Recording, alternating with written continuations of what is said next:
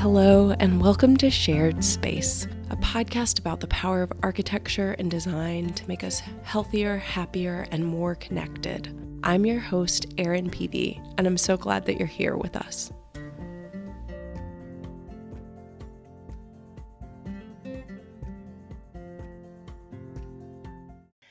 Today, I'm talking with the very cool, very award-winning environmental psychologist who just became an assistant professor at the Department of Behavioral Sciences and Leadership at the U.S. Air Force Academy, Dr. Katie Pedito. Katie, I am so excited to have you on today. I remember the first time that I watched you speak at Healthcare Design and sharing your research on spaces for young adults with cancer. And seriously, I was just blown away by your passion and the conviction of your purpose and how beautifully you articulated the interwoven nature between human stories and environmental design. And I can't wait to explore today with you. Thank you so much. I am so excited to be chatting with you. What a kind introduction. I hope I live up to this, right? Oh, you will. Don't you worry. So I was hoping that you could kick it off by saying a few words about yourself and maybe a little bit about what drives your passion and the areas that you focus on. And then we'll hop into some of the detailed questions. Sure. So I am an environmental psychologist. As you mentioned, I'm currently an assistant professor at the U.S. Air Force Academy in Colorado. Before I moved out here, just a few months ago, I was based out of the Department of Design and Environmental Analysis at Cornell. When I say environmental psychologist, I think most people think of sustainability or pro-environmental behavior, and that's definitely part of our field. But I primarily focus on the role of the built environment and specifically how spaces affect our psychological health and our well-being. And I kind of got into this in a roundabout way. My background is in psychology. I don't have any design experience at all. So I feel like I'm kind of an interloper every once in a while. I can't draw, I can't sketch. But I can bring a psychological perspective to the way that we design spaces. And I first really noticed how big of a problem this was in 2016. I was part of a group of people through the Ulman Cancer Fund for Young Adults, I think now called the Ulman Foundation. And we ran across the country for 49 days. I still cannot believe that. I know. I can't either. I tell this story and it feels like a dream bend calling. So we did that, apparently, from San Francisco to Baltimore. And it was a big fundraiser for the Ulman Cancer Fund. And along the way, we stopped at several different healthcare facilities treating adolescents and young adults with cancer. But all of these facilities were pediatric facilities, so primarily for kids. And it just struck me as so odd. And I didn't really realize at the time that people actually made a career out of looking at things like this until I was at Cornell and I realized that there are many people who are really interested in how spaces affect our health. Yeah, that's awesome. So that is a great segue into, I would love to explore sort of some of your research specifically around your dissertation, how you just sort of kicked off and set up the problem, which is that, when you look at spaces for adolescents and young adults with cancer, that they're looking around and saying well, they're not quite full grown adults, but they're definitely not, small children. And they're in a time of their lives that we all understand that social connection and the sense of identifying who you are and how you fit in the world becomes extremely important. So I was wondering if you could talk a little bit about the research you did, maybe just some of the super high level findings, and then I have some specific questions I'd love to dig into around that. Cool. I love talking about my dissertation. Anyone who has ever gotten a PhD feels totally blessed when someone says, let's talk about your dissertation, because that's so rare. So cool, though. I mean, you're a nerd if you think that's cool, but I love it. So Yes. I will eagerly tell you about it. I think most importantly, we know that social needs change throughout our lifespan. As we grow up, we need different things. When we're infants, we're basically social for the sake of survival. We need to be around our mom or our caregiver, otherwise we will die. But in childhood, we start to develop friendships based on shared hobbies or beliefs, and that continues as we grow up into adolescence and young adulthood. But that at that point we've become independent, and our peers are actually more influential than our family members about a lot of different things. Intimate relationships also become really important to our social health as young people. So I was really interested in how we merge developmental psychology and the design of these environments. Given that there are so many different changing needs across the lifespan, how might we design a universal place? Is it possible that we could design a universal space for social needs across the lifespan? And adding another kind of wrench in that problem is that even though those developmental trends are pretty similar when you look across cultures, across different environments, disease and other health challenges totally interrupt that trajectory. Right. With a cancer diagnosis in particular, a college student, for example, is no longer going to be as independent. They might have to return to relying on their parents as their primary source of social support. And so, as designers of health spaces, we need to be acutely aware of how social needs change as soon as we enter a health facility. And that's what was happening with these young people. Just taking a minute to recognize the importance of what you just said. I think we oftentimes look at hospitals and related spaces as like, okay, this is a place where you get cared for your X, right? Like your broken thing or whatever disease you have, your heart condition. But the truth is that like going through something like that is traumatic and oftentimes leads to weeks, months, years of needing to rely on other people for help. And that like that social piece that you just mentioned is critical. But like I just feel like we don't talk about, we do sometimes talk about like family-centered care, and but it's like, I don't know, the way you're talking about it I think is really unique and helpful. So for sure. I think one of the tactics that I use when I present to other people, especially people that aren't totally familiar with this challenge, is asking people to remember what their life was like when they were in college. Maybe you were a senior in college and you were about to go out and live your life and start your first job, and you were, maybe partying it up with your best friends in college. And then all of a sudden you're kind of tired, kind of weak, and you find out that you have cancer. Not only are you being placed in a totally different environment by having to move to this health facility for potentially pretty long-term care, depending on your diagnosis, but all of a sudden, all of that independence you had, the identities that you were trying on, the career achievements that you were looking forward to, all of that normal developmental stuff is totally disrupted. So you were talking about designing of these spaces. So tell us about like, all right, what type of research did you do? How did you go about it? And then what did you find? Sure. So I took a 3-part approach to this. The first thing I did was interview a number of adolescents and young adults that had been through a cancer diagnosis. It was kind of clear to me, having visited a number of these different facilities, that clearly no one had talked to young people before they designed them. And I was wondering where this like user design gap was happening. And clearly no one had talked to young people about it because they had so many opinions. Which was awesome. It was a great place to start instead of just imagining in my mind what was wrong with these spaces. Because at the time, I was a young adult, so I could see, at least from my own perspective, like, well, I probably wouldn't go into this dark room by myself and wait for people to talk to me. But it was really important to hear from other people who had actually been through the experience.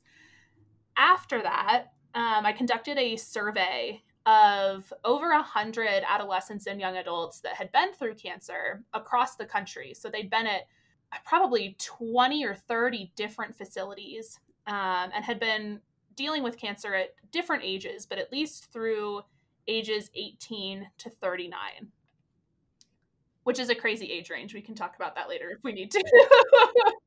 But that's what we meant by adolescent and young adult.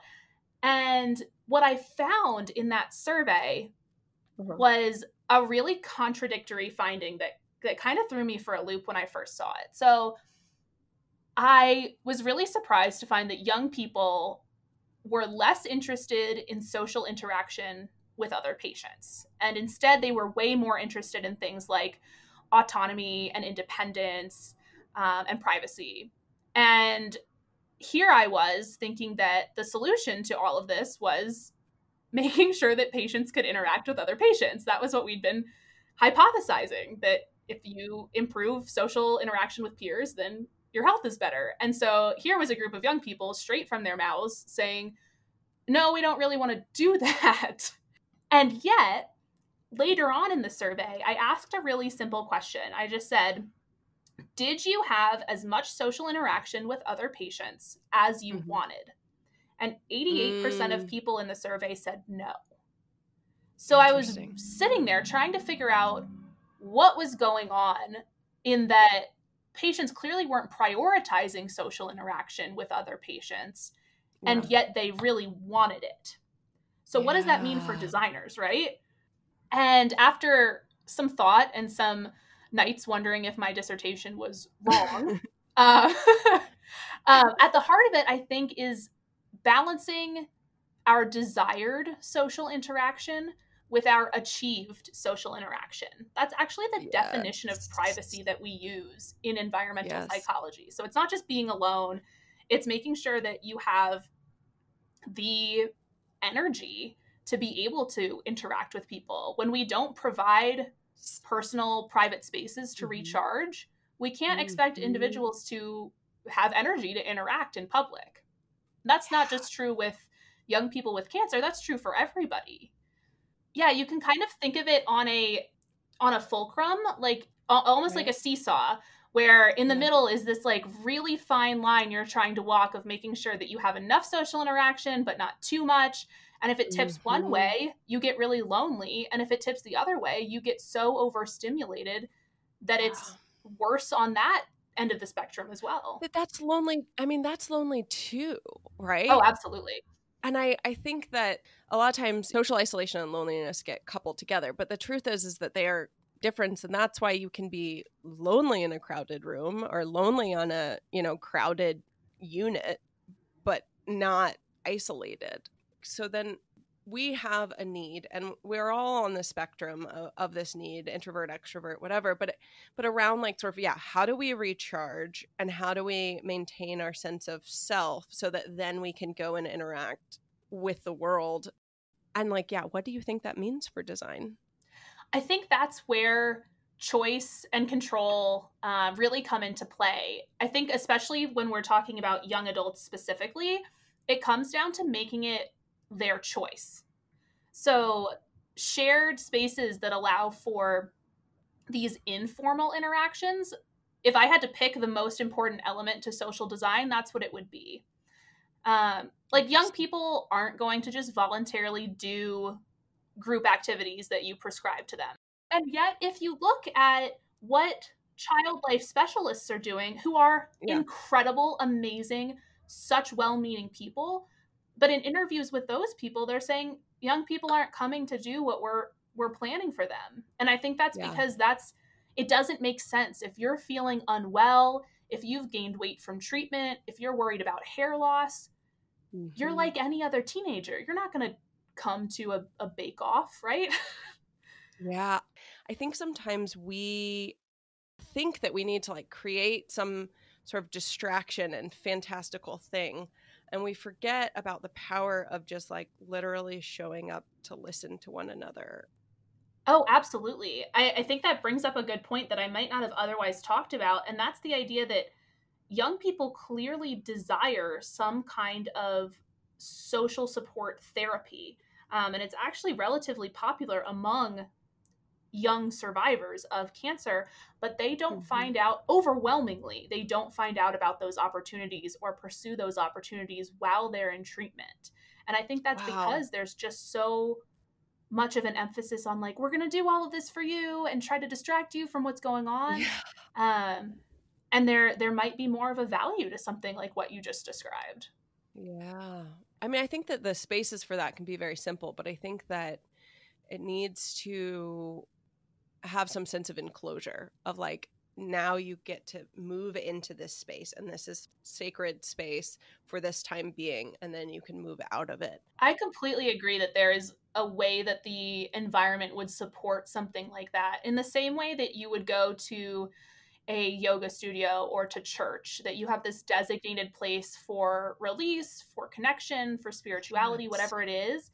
That Mm. is the space, and you feel the sense of connection as soon as you enter it.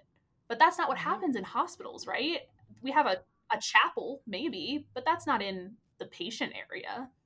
Yeah. I know a little bit of why you chose that age range, but I'm sure other people are wondering. So, do you want to say a few words about it? Oh, sure. In this run across the country, I had become connected with the Ullman Cancer Fund for Young Adults because I had come from a long line of BRCA mutations in my aunt, her Mm-hmm. aunt, and probably suspect her aunt before that. And so I'd connected with these folks thinking about having to think about what would it mean for me to have cancer? What would it mean for me to have this mutation? And luckily, I was negative, so I didn't have to Mm-hmm. face the reality of that. But it does put your mortality in perspective for a moment. I think that's something, not to Mm-hmm. totally derail, but I think that's something that we're all being called on to deal with right now in the midst of a pandemic. What does it mean to Yeah. feel supported when your mortality is in question? Mm-hmm. And Yeah. then at the, um, I guess on the other side of it, having now done this research with adolescents and young adults, I will Mm-hmm. never not work with them because what an amazing group of young people. Young people Yeah. love to tell you what's wrong. They love to tell you how they would make it better. They love to tell you when they're annoyed or happy, and they really want to make whatever they've experienced better for the next person that comes along, whether that's someone with cancer, whether that's someone at a college health facility. There's really a sense of shared purpose among young people that I think Mm-hmm. is just so cool. You don't get that when you work with infants. So Yeah. I just Yeah. love the Yeah. AYAs. I think you started to share some of your major findings. I think the part that you emphasize around control, privacy, and choice is super important. I also thought that one of the things that I remember your research sort of talking about was starting to look at the role of kitchen spaces or the importance of breaking bread as being sort of a unifier and equalizer of people. Yeah, can you talk a little bit about that? So we left off kind of talking about the importance of informal interactions and things that aren't prescribed, and maybe spaces that support those types of informal interactions. It's not going to be a specific video game room or a Yes. pool table room. Because Yes. even if you're not saying, hey, come here at this time, it's still a really prescribed activity. Yeah. So what patients will do and what they've reported is just running into other people in the hallways or at Yeah. the kitchen tables in their facility. Yeah. So I think recognizing the importance of those informal spaces as being really crucial to first time Right. interaction is exactly, that's Mm-hmm. spot on. And we've seen this before. So Charles Jenks, who I'm sure you are familiar with, um, so he's a well-known architectural theorist. He's a writer. Um, his wife Maggie was sick with cancer, and he was interested in designing a space for cancer support. It wasn't a treatment center; it was just a place to come and receive support for individuals and family members with a cancer diagnosis. And these places ended up being designed by a number of well-known architects across the UK, but one thing that they all had in common that Charles really emphasized was this idea of a hearth around which people could cook and eat and relax. He had really specific design guidelines for it, actually, that it was triangle shaped, that there was a skylight above it, and that it really became this central area in this facility. So you didn't have to seek someone out. You just knew where they would be. Yeah. Yeah, I love that. And those are Maggie's centers for anyone Yeah, that is yep, not named familiar after with his them. wife.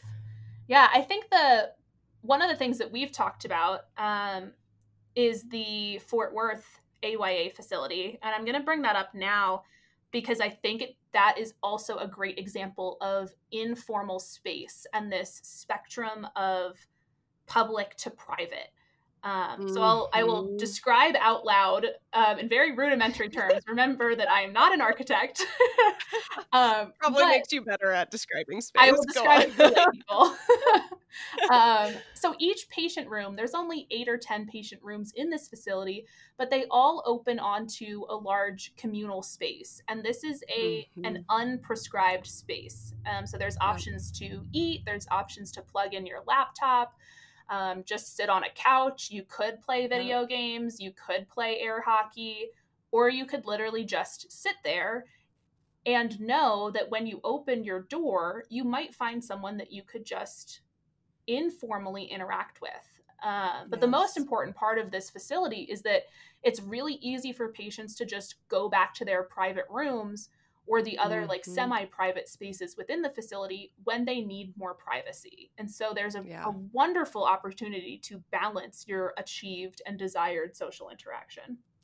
Right? Like those scales of interaction where you're like able to choose how much exposure you want and how much, engagement you're feeling like. I love that. Yeah. It's a great example. So, one of the things that I was curious about is I've heard a lot about Maslow's hierarchy. You are now teaching Psych 101, so I'm sure you're talking about Maslow and sort of how we talk about the basic need for safety and for food. And, as you move up the hierarchy, you talk about sort of love and belonging.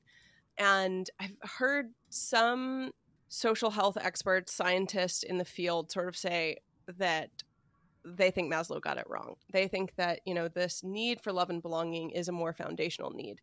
And I would just be super curious to hear your thoughts. Yeah, absolutely.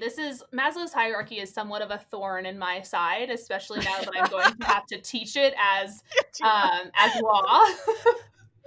So I am more than happy to critique it. And I think I have kind of 2 avenues from which I critique this particular issue.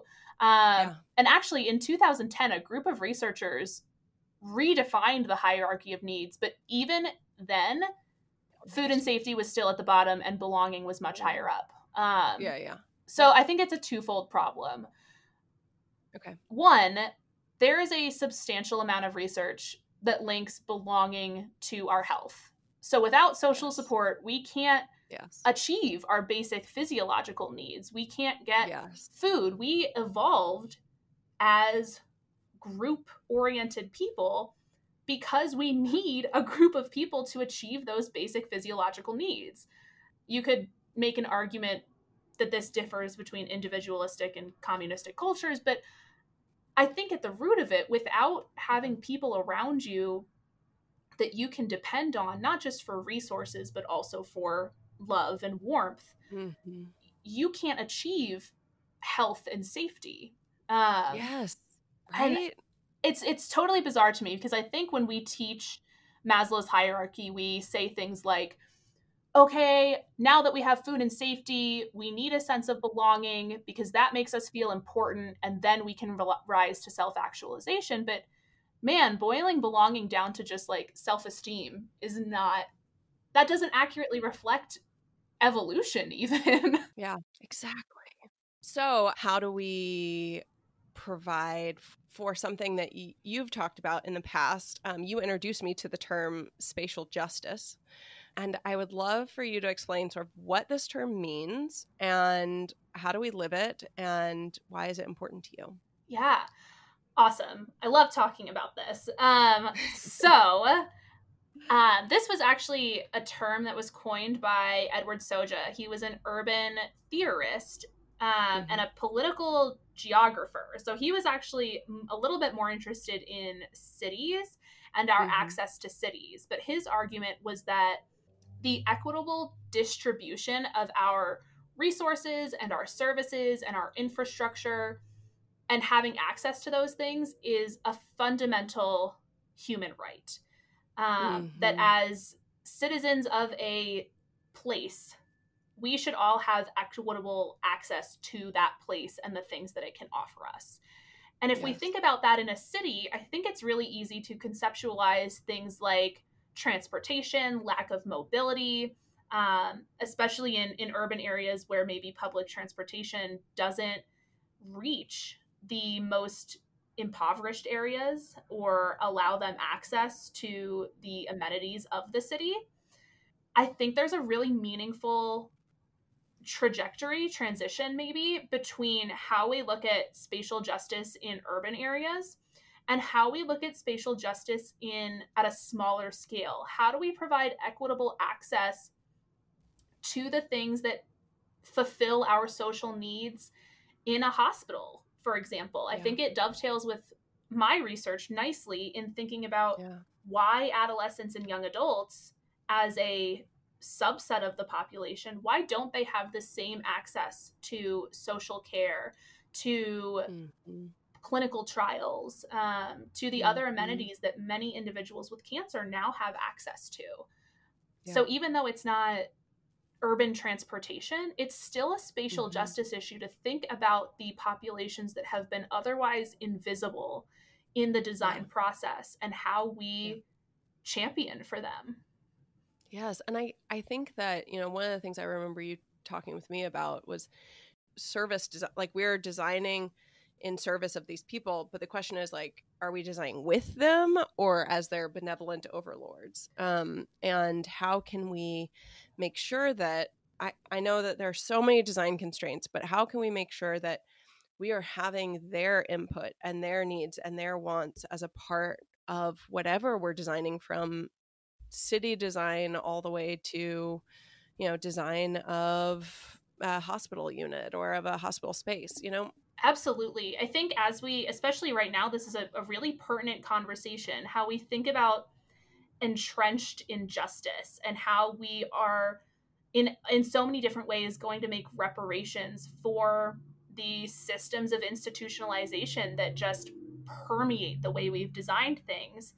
One of the tools that we have, not just as designers, but also as psychologists and researchers, one of the tools we have is actually giving these invisible populations a voice in the design process. That in and of itself is a tool to spatial justice.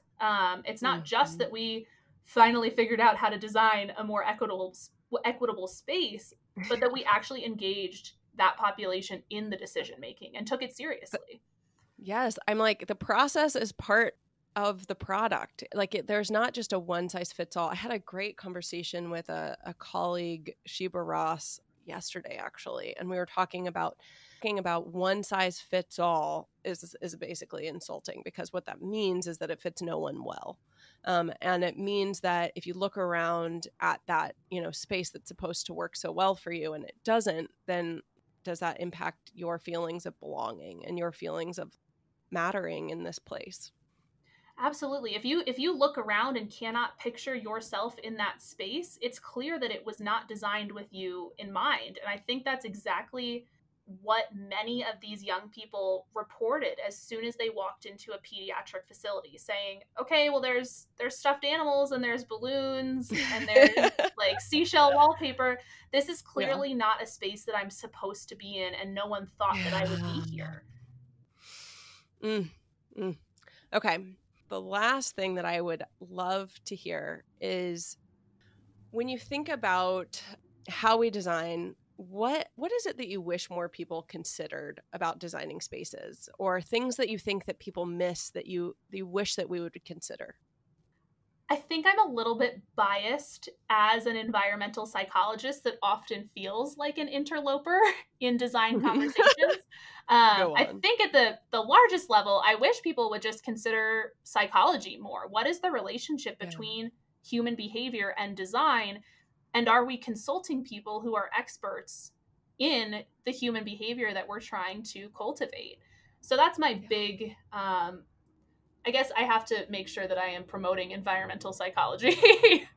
um, but I think at maybe the smaller level, it's exactly what we were just talking about. I wish more people considered the voice of the people that they are designing for. Why is it that we are still having conversations about user design discrepancies? We wouldn't be having Mm-hmm. those conversations anymore if the users were meaningfully involved in the design process. And Yeah. that doesn't just mean we're going to get a focus group together. That means Mm-hmm. we are going to build a mock-up. We are going to create a space in virtual reality. And even more Mm-hmm. importantly, we are going to actually find the people that are using that space. And when we talk about Yeah. spaces for people who are less privileged, people who have been Yes. previously invisible in those spaces, Yeah. designers have to do the work to find those people and not accept, a stand-in or a proxy for those users. Yeah, that was wonderful. I wonder whether our new sort of very virtual world will help us to think about ways to engage users that allow them more flexibility. I think, some of the people that you're just talking about, it's not easy for them to hop in a car that they don't have and drive down to wherever you are and pay for parking, right? Take off work or leave the kids. And so how can we sort of take some of this virtually to them? Yeah, I'll even make a quick plug for the third part of my dissertation was an online participatory design workshop, and trying to figure out ways to access people without geographic restrictions. Certainly, there are still restrictions in terms of having internet access. But I think we're getting closer and closer to finding creative ways to engage people in design workshops that don't necessarily have to be in person. And if there's any kind of bright spot coming out of this pandemic, it's that we have found really creative ways to work virtually. God, yes. If people want to read your dissertation, like where would somebody find what you just talked about? Like, what are there takeaways that people can sort of look into? Yes, absolutely. So if you want the layperson's version, which I kind of recommend, if you want the layperson's version, I can direct you to my website, www.katiepedito.com, where I have some takeaways and even some descriptions and screenshots of the methods that I used. If you are like, yes, I am hooked on environmental psychology, I want to know more, welcome. Can't quit you. One of the papers from my dissertation is published in the Journal of Environmental Psychology, so you can find it there. I know, I'm excited about it. Nerd alert! I know. And if you want to read the whole thing, if you really want to get to like wizard level, yes. It's published online. Awesome. That is awesome. Katie, it is so much fun to talk to you, and I so appreciate you sharing your time and your stories, and just thank you. Thank you. Thank you for letting me share the stories of people who haven't otherwise had a voice. I feel very privileged to be the voice for some young people who haven't been able to talk about their environments. Thanks so much for joining us on this episode of Shared Space. If you enjoyed this episode, please take a minute to subscribe wherever you're listening and head on over to Apple to give us a review. It really helps to spread the word, and we really appreciate it. I hope that your day is filled with honest emotion, kindness, and connection. Thanks so much, and take care.